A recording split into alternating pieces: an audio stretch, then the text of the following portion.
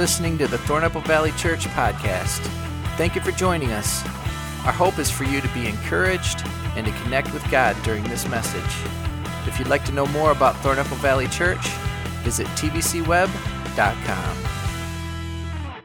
Ain't it good to be in the house of God?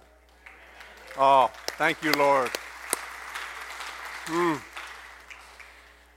There is music, and there is music. Have we been blessed today? Thank you, guys. I heard a friend just this morning talking about he was on a trip, and his guy at his hotel kept telling him where to go eat, different restaurants. He said, every restaurant was my favorite place, and every song is my favorite song when it's done by this group right here. You have no idea how blessed you are. Give it up again for all this.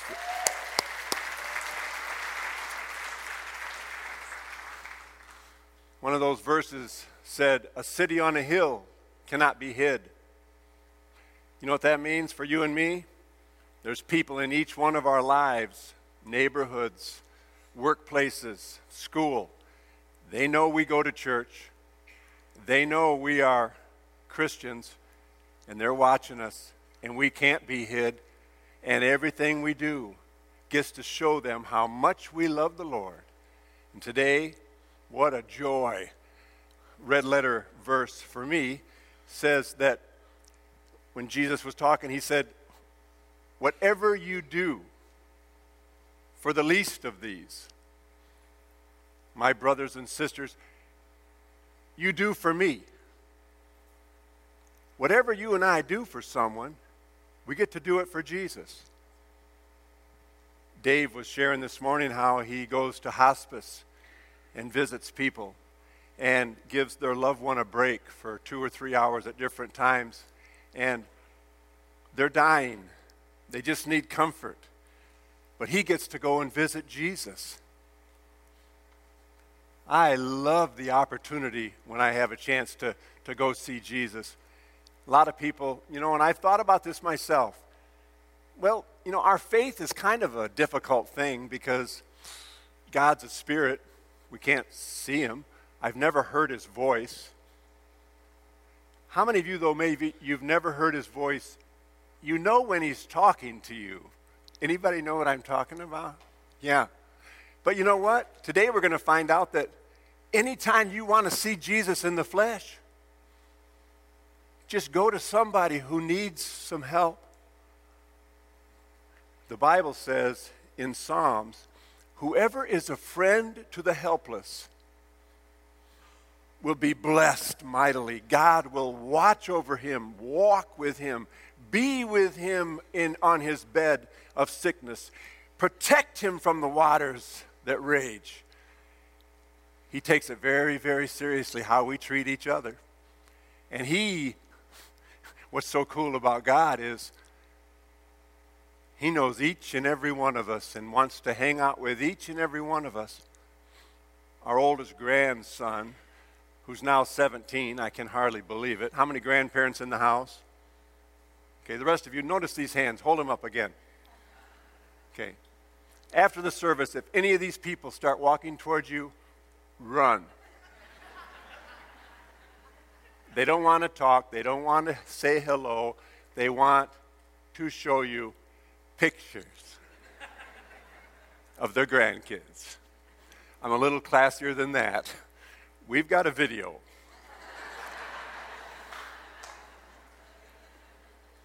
But my grandson, when he was just, I don't know how old he was, it was the other day. How many of you, basically everything happened the other day? Yes, this was one of those the other day. And up to this point, Hayden, our first grandchild, had only called us Grandpa and Grandma when Holly and I were with him.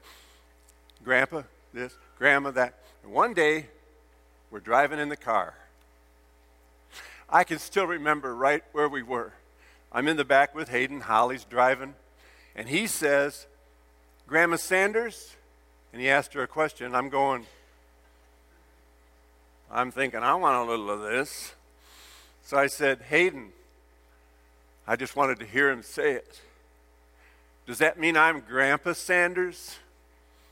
He looked at me and said, you're Bill Sanders. My name. My name. He knew my name. It was like the coolest thing. You know what? God knows your name. He knows your name. He loves you. He loves to hang out with you. Whenever I'd go see the grandkids when they were little, they'd see me pulling up around the house. They could see me through. They knew when I was coming because I always called about 4 minutes ahead. The eagle is about to land. And I saw him in the doorway. I saw him do this. And I knew what it was. Grandpa's coming for me, Mama. When you walked in today, you probably didn't see it, but up on top of the church, knowing that of all the things you could have done this morning, you were coming in to see Jesus. And he was up there. And he was talking to all in heaven. Shh, by the way, they're coming for me. That's how he feels. He wants to hang with us. He wants us to love people with him, through us. And the more time he can spend with you, the better it is. Our little Logan, one of our grandkids, had been there for 2 days. And after 2 days with a grandkid, I am just dying because, oh my gosh, you do everything with them, okay?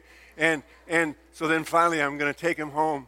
And one guy told me one time, you see, with ADD,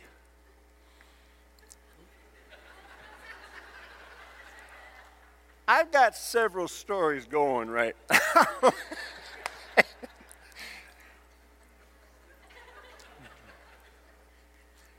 Several. This guy was climbing down a tractor, and I was asking him where the school was. I was running late, and he was not in a hurry. He was 80. He wanted to talk about grandkids. He climbs down, and I got the best line of my life. He said, there's one thing better than grandkids. I said, what? He said, well, you know, with grandkids, you can play with them and send them home. I said, yeah.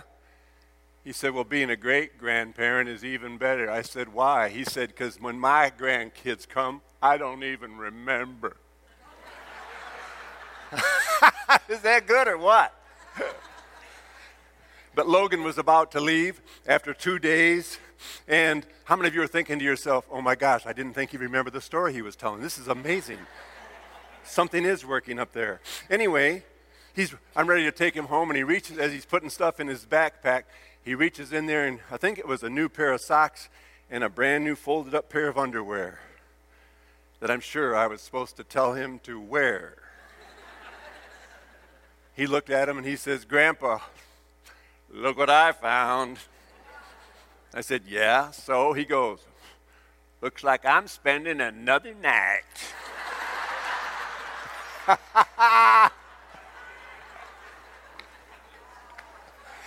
And that's how God wants you to feel and how he feels when he gets to hang out with you.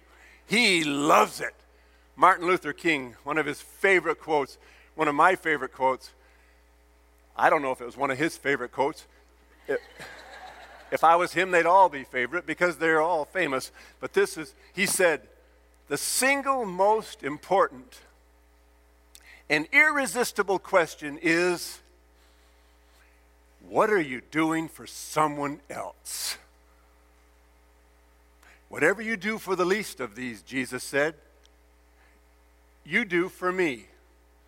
Whatever we do for the least of these, we do for him.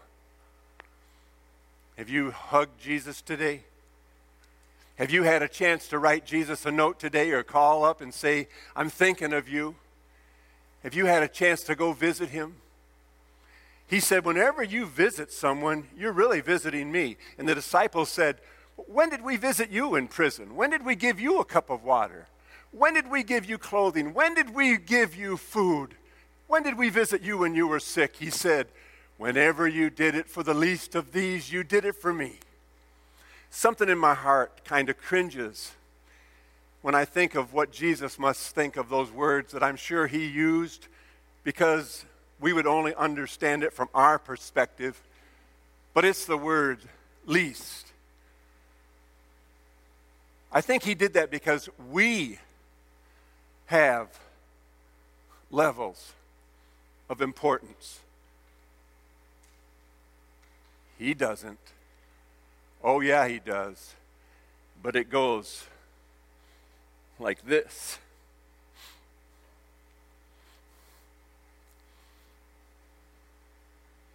I was in an assembly once, middle school assembly, 500 kids. That was my job. I hated school. And God had me speak in over 10,000 schools. That's a sense of humor. I hated reading. What a stupid thing to hate. I read my first book cover to cover when I was a senior in college. And he had me research and write 15 books. That's a sense of humor. But during this assembly, and I ache for the hurting. I go to schools, we do so much talk for years and years and years on bullying. Now, when I go to schools, it's how to teach kids how to be kind. Breaks my heart. I was doing this assembly outside of somewhere, and large gymnasium, 1 o'clock in the afternoon, just after lunch, 500 kids. And right up here, right while I was talking, I could see about 10 rows up, a girl about to get sick. And I could see that she was scouting out her escape plan. And she only had about 7 kids to get down and then escape. So as I saw that, I ran as fast as I could down to the other end of the gym, and I'm trying to get everybody's attention, being bigger than life. And you know why. So they wouldn't look at her. Because when someone does something embarrassing and you're in middle school and the whole class goes and watches you, it hurts.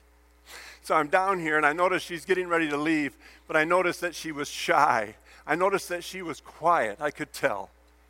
My oldest daughter taught me.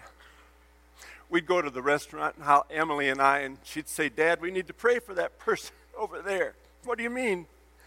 "I could tell they're really hurting." "Wow, honey, that's great. Thank you." I didn't know what she was talking about. Then I went through a dark 9 months of depression and panic attacks and fear of people.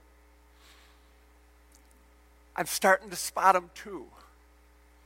I'm down here and she's starting to leave, and I notice that the 3 guys next to her, just to be whatever, we're not thinking. I don't think they were mean at all. But they just leaned back and put their legs out in the aisle so she couldn't pass by, and they looked the other way. Which, for having a girl that's about to vomit, ain't the smartest thing those boys have ever done. So I was going to go down there and help them move. How many of you think I could help 3 boys move from 30 feet away without even getting near them? I could. How many of you think I could help the 3 biggest boys in a high school, biggest football players there are, move if that girl needed to get out from 30 feet away? Trust me, I can. Somebody said, "What's the trick to holding 1,000 kids' attention for an hour and a half?" I said, "Real simple. You have to make eye contact. Let them know you love them. You have to tell stuff that's relevant. But most important, you have to let them see in your eyes that your medication could wear off at any minute." That's the secret.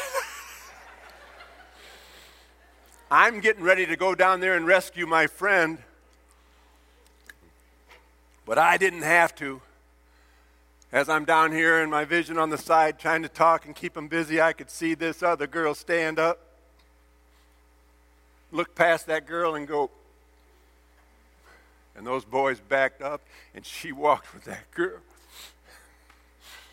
Oh, my hero. I saw her at lunchtime. I was with the principal. I said, "Is that the girl that went with you?" He said, "I believe so." And I went out there. I said, "Are you?" And she said, "Yes." And I said, "I don't get a chance to honor heroes every day. I usually just give the single bow, but today I'm going down 2 times for you, darling. How many of you know right then that she would wish to be anywhere in the world but where she was? I said, that was awesome. I would have given anything to have been that brave when I was in school, to walk out with my friend when she was sick. She said, well, we're not friends. Okay, your classmate. Well, I don't even know if it was my classmate. I said, I saw you. What do you mean? She said, this is my first day at this school. My mom let me off outside this morning. I knew no one. I came in, I couldn't find anything. My first 2 classes, the second one they had to get a chair. They didn't know I was coming. I've eaten alone before, a lot. My mom has a hard time keeping a job. And I thought for sure that middle school kids would not be as mean as elementary kids, but they are.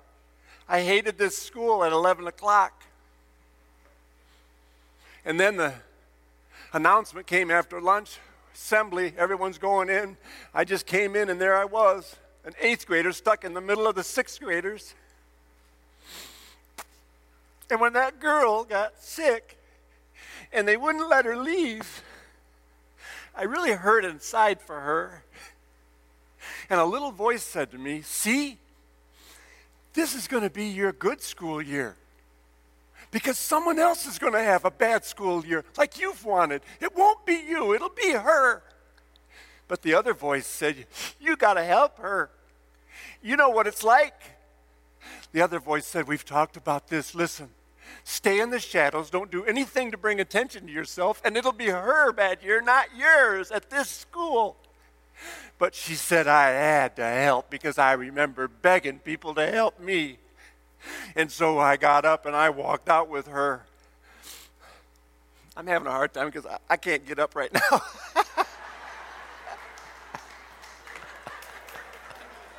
I'm just telling you. I gave that girl a hug. I wish I could have her address so I could send her something every year. When I think about that over and over, it makes me want to go and be with Jesus. Mother Teresa was with the poor in Calcutta. She was ministering to some men who had leprosy. For you kids, that's a bad disease. We don't see it or hear of it much, but it's boils and all over your body. And somebody said, how can you hug a leper? She said, I don't know that I've ever hugged a leper. What are you talking about? They said, that man over there. She goes, oh, that was Jesus. In one of his distressing disguises, I was hugging Jesus. Oh. Another time, Mother Teresa was at a conference in New York City doing a big talk, fancy place, thousands of people, and she showed up 2 hours late for her own talk. They found out when they finally got there. She asked them, how many of you walked up those steps to this grand place? They all raised their hands. It was the only way in. How many of you had to walk over or around that man that was out there homeless, half dead? They had to raise their hands. It was the only way in. I had to go help him, she said. We took him to a place. He didn't want to even go at first. He'll have a nice place to sleep tonight. He'll have some food. He's getting some much needed medicine.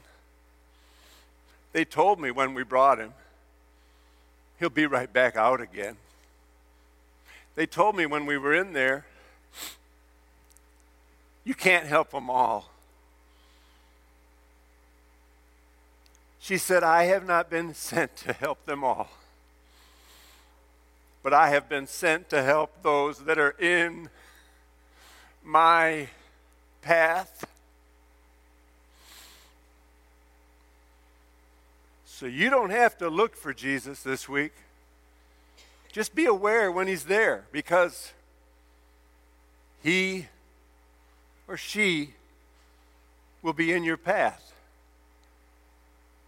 You have to notice them. That's part of the deal.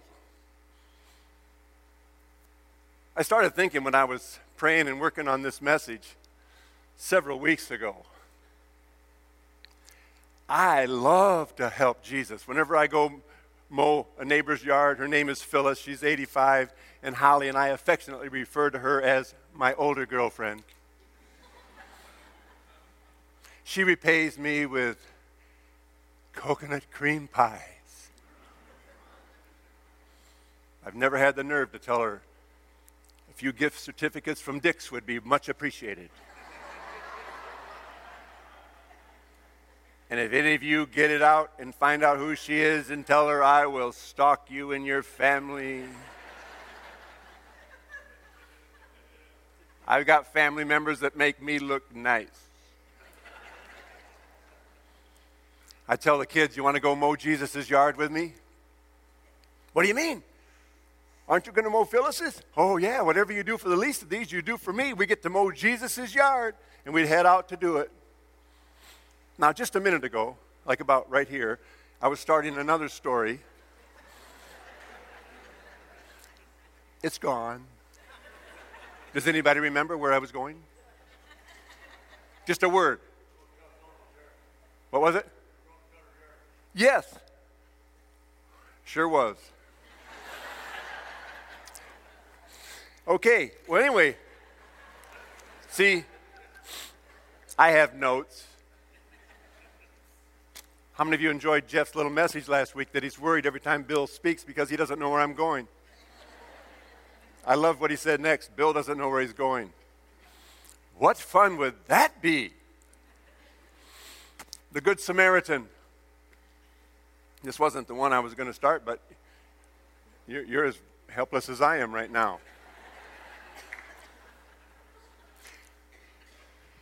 Jesus said, love your neighbor. Someone said, who's my neighbor? And he told the story of the Good Samaritan.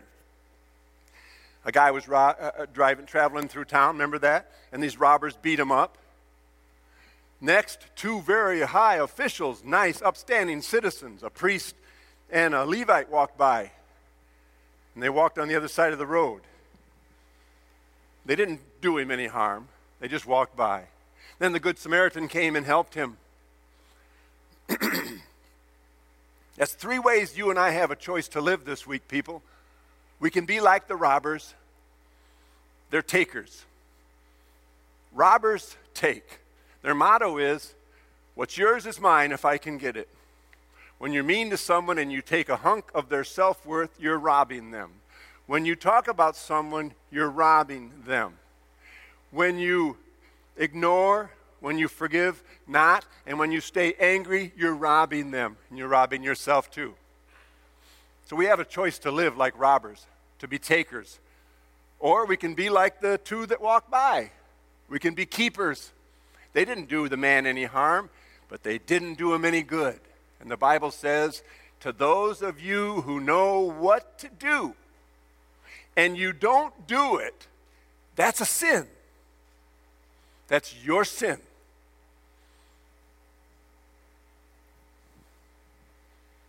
So we can be takers, we can be keepers. Keeper's motto is, what's mine is mine, and I'm going to keep it. Or we can be like the Good Samaritan, who was like Jesus, a giver. His motto was, what's mine is yours. If you need it, you have it. And it's so nice to be in a room with so many givers and Good Samaritans. It really is. Thank you for that. Never, ever, ever stop giving. I went to Jackson Prison once. I was visiting. I went with a group actually every other Monday night for a couple of weeks. I met a man named Doc Smith. He was almost 80. He had a little self-made leather hat in the corner, but he was alive. He beamed. Afterwards, I went to have a few words with him after we did this Bible study there. And he said to me, we're in a can of hell with the top ripped off. We can't look out, we can just look up. He said, if I thank Jesus with every breath I take, I couldn't thank him enough because he has released me from this prison. I met him in here, and I am free. As I was sitting back there singing, I was so full of joy because in the midst of my pain and agony and fear, God has given me life. I feel so good today. I hope you feel good today. If you're hurting today, he's right with you hurting. But the most beautiful thing you and I get to do all this next week is to look for Jesus, be kind to him in one of his distressing disguises. I'm going to wrap up with a little poem that it's often done at Christmas time. It's called The Great Guest.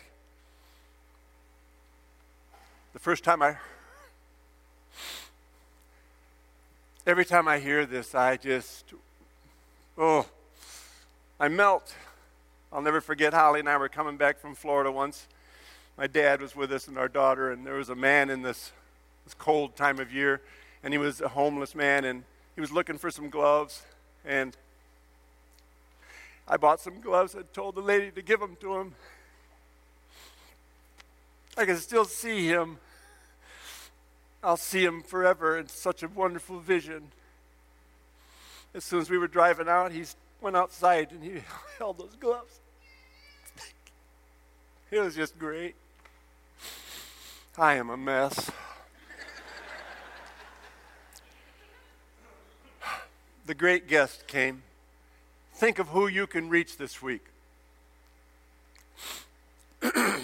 Before the cathedral, in grandeur, rose. At Engelberg, where the Danube goes.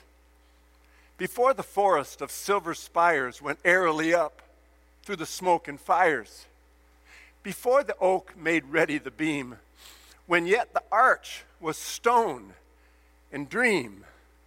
On the very site where the altar was laid, Conrad the cobbler plied his trade. It happened one day at the year's white end. Two neighbors called on their old-time friend. They found a shop, meager and mean, made gay with 100 boughs of green. Conrad was stitching, his face a shine, when suddenly he stopped as he twitched a twine, and he said, "Good friends, good news. At dawn today, while the cock was scaring the night away, the Lord appeared in a dream to me. He said, I come today, your guest to be. So I have been busy with feet astir, strewing the floor with branches of fir. He comes today, so the table is spread with milk, honey, and wheaten bread." His friends went home as the day grew still. He watched for Jesus' shadow over the sill. As he lived all the moments o'er and o'er, when the Lord would enter his lowly door. The knock, the call, the latch pulled up, the lighted face, the offered cup. He would bend down and wash the feet where the spikes had been. Then he would kiss his hands where the nails went in, and then at last would break bread with him. As Conrad mused, there passed his pain, a beggar drenched in the driving rain. He called him in from the stony street. He gave him shoes for his bruised feet. The beggar left, and there came a crone, her face with wrinkles and sorrow sown. A bundle of faggots bought her back, and she was bent with the wrench and rack. He gave her his loaf, then he steadied her load, and she made her way down the weary road. And then to his door came a little child, lost and afraid in a world so wild, in a big dark world. Catching it up, he gave it the milk from the waiting cup, then took it home to its mother's arms, out of the reach of the world's alarms. As the day went down in the crimson west, with it the hopes of the blessed guest, Conrad sighed, Why is it, Lord, that your feet delay? Did you forget this was the day? And soft in the silence, a voice he heard. Lift up your heart, child. I kept my word. 3 times I entered your friendly door. 3 times my shadow was on your floor. I was the beggar with the bruised feet. I was the woman you gave to eat. And I was the child on the frightening street. His disciples asked him, but Lord, when did we give you food or water or visit you? He said, whenever you did it for the least of these. Let's go find Jesus this week. Thank you, Father.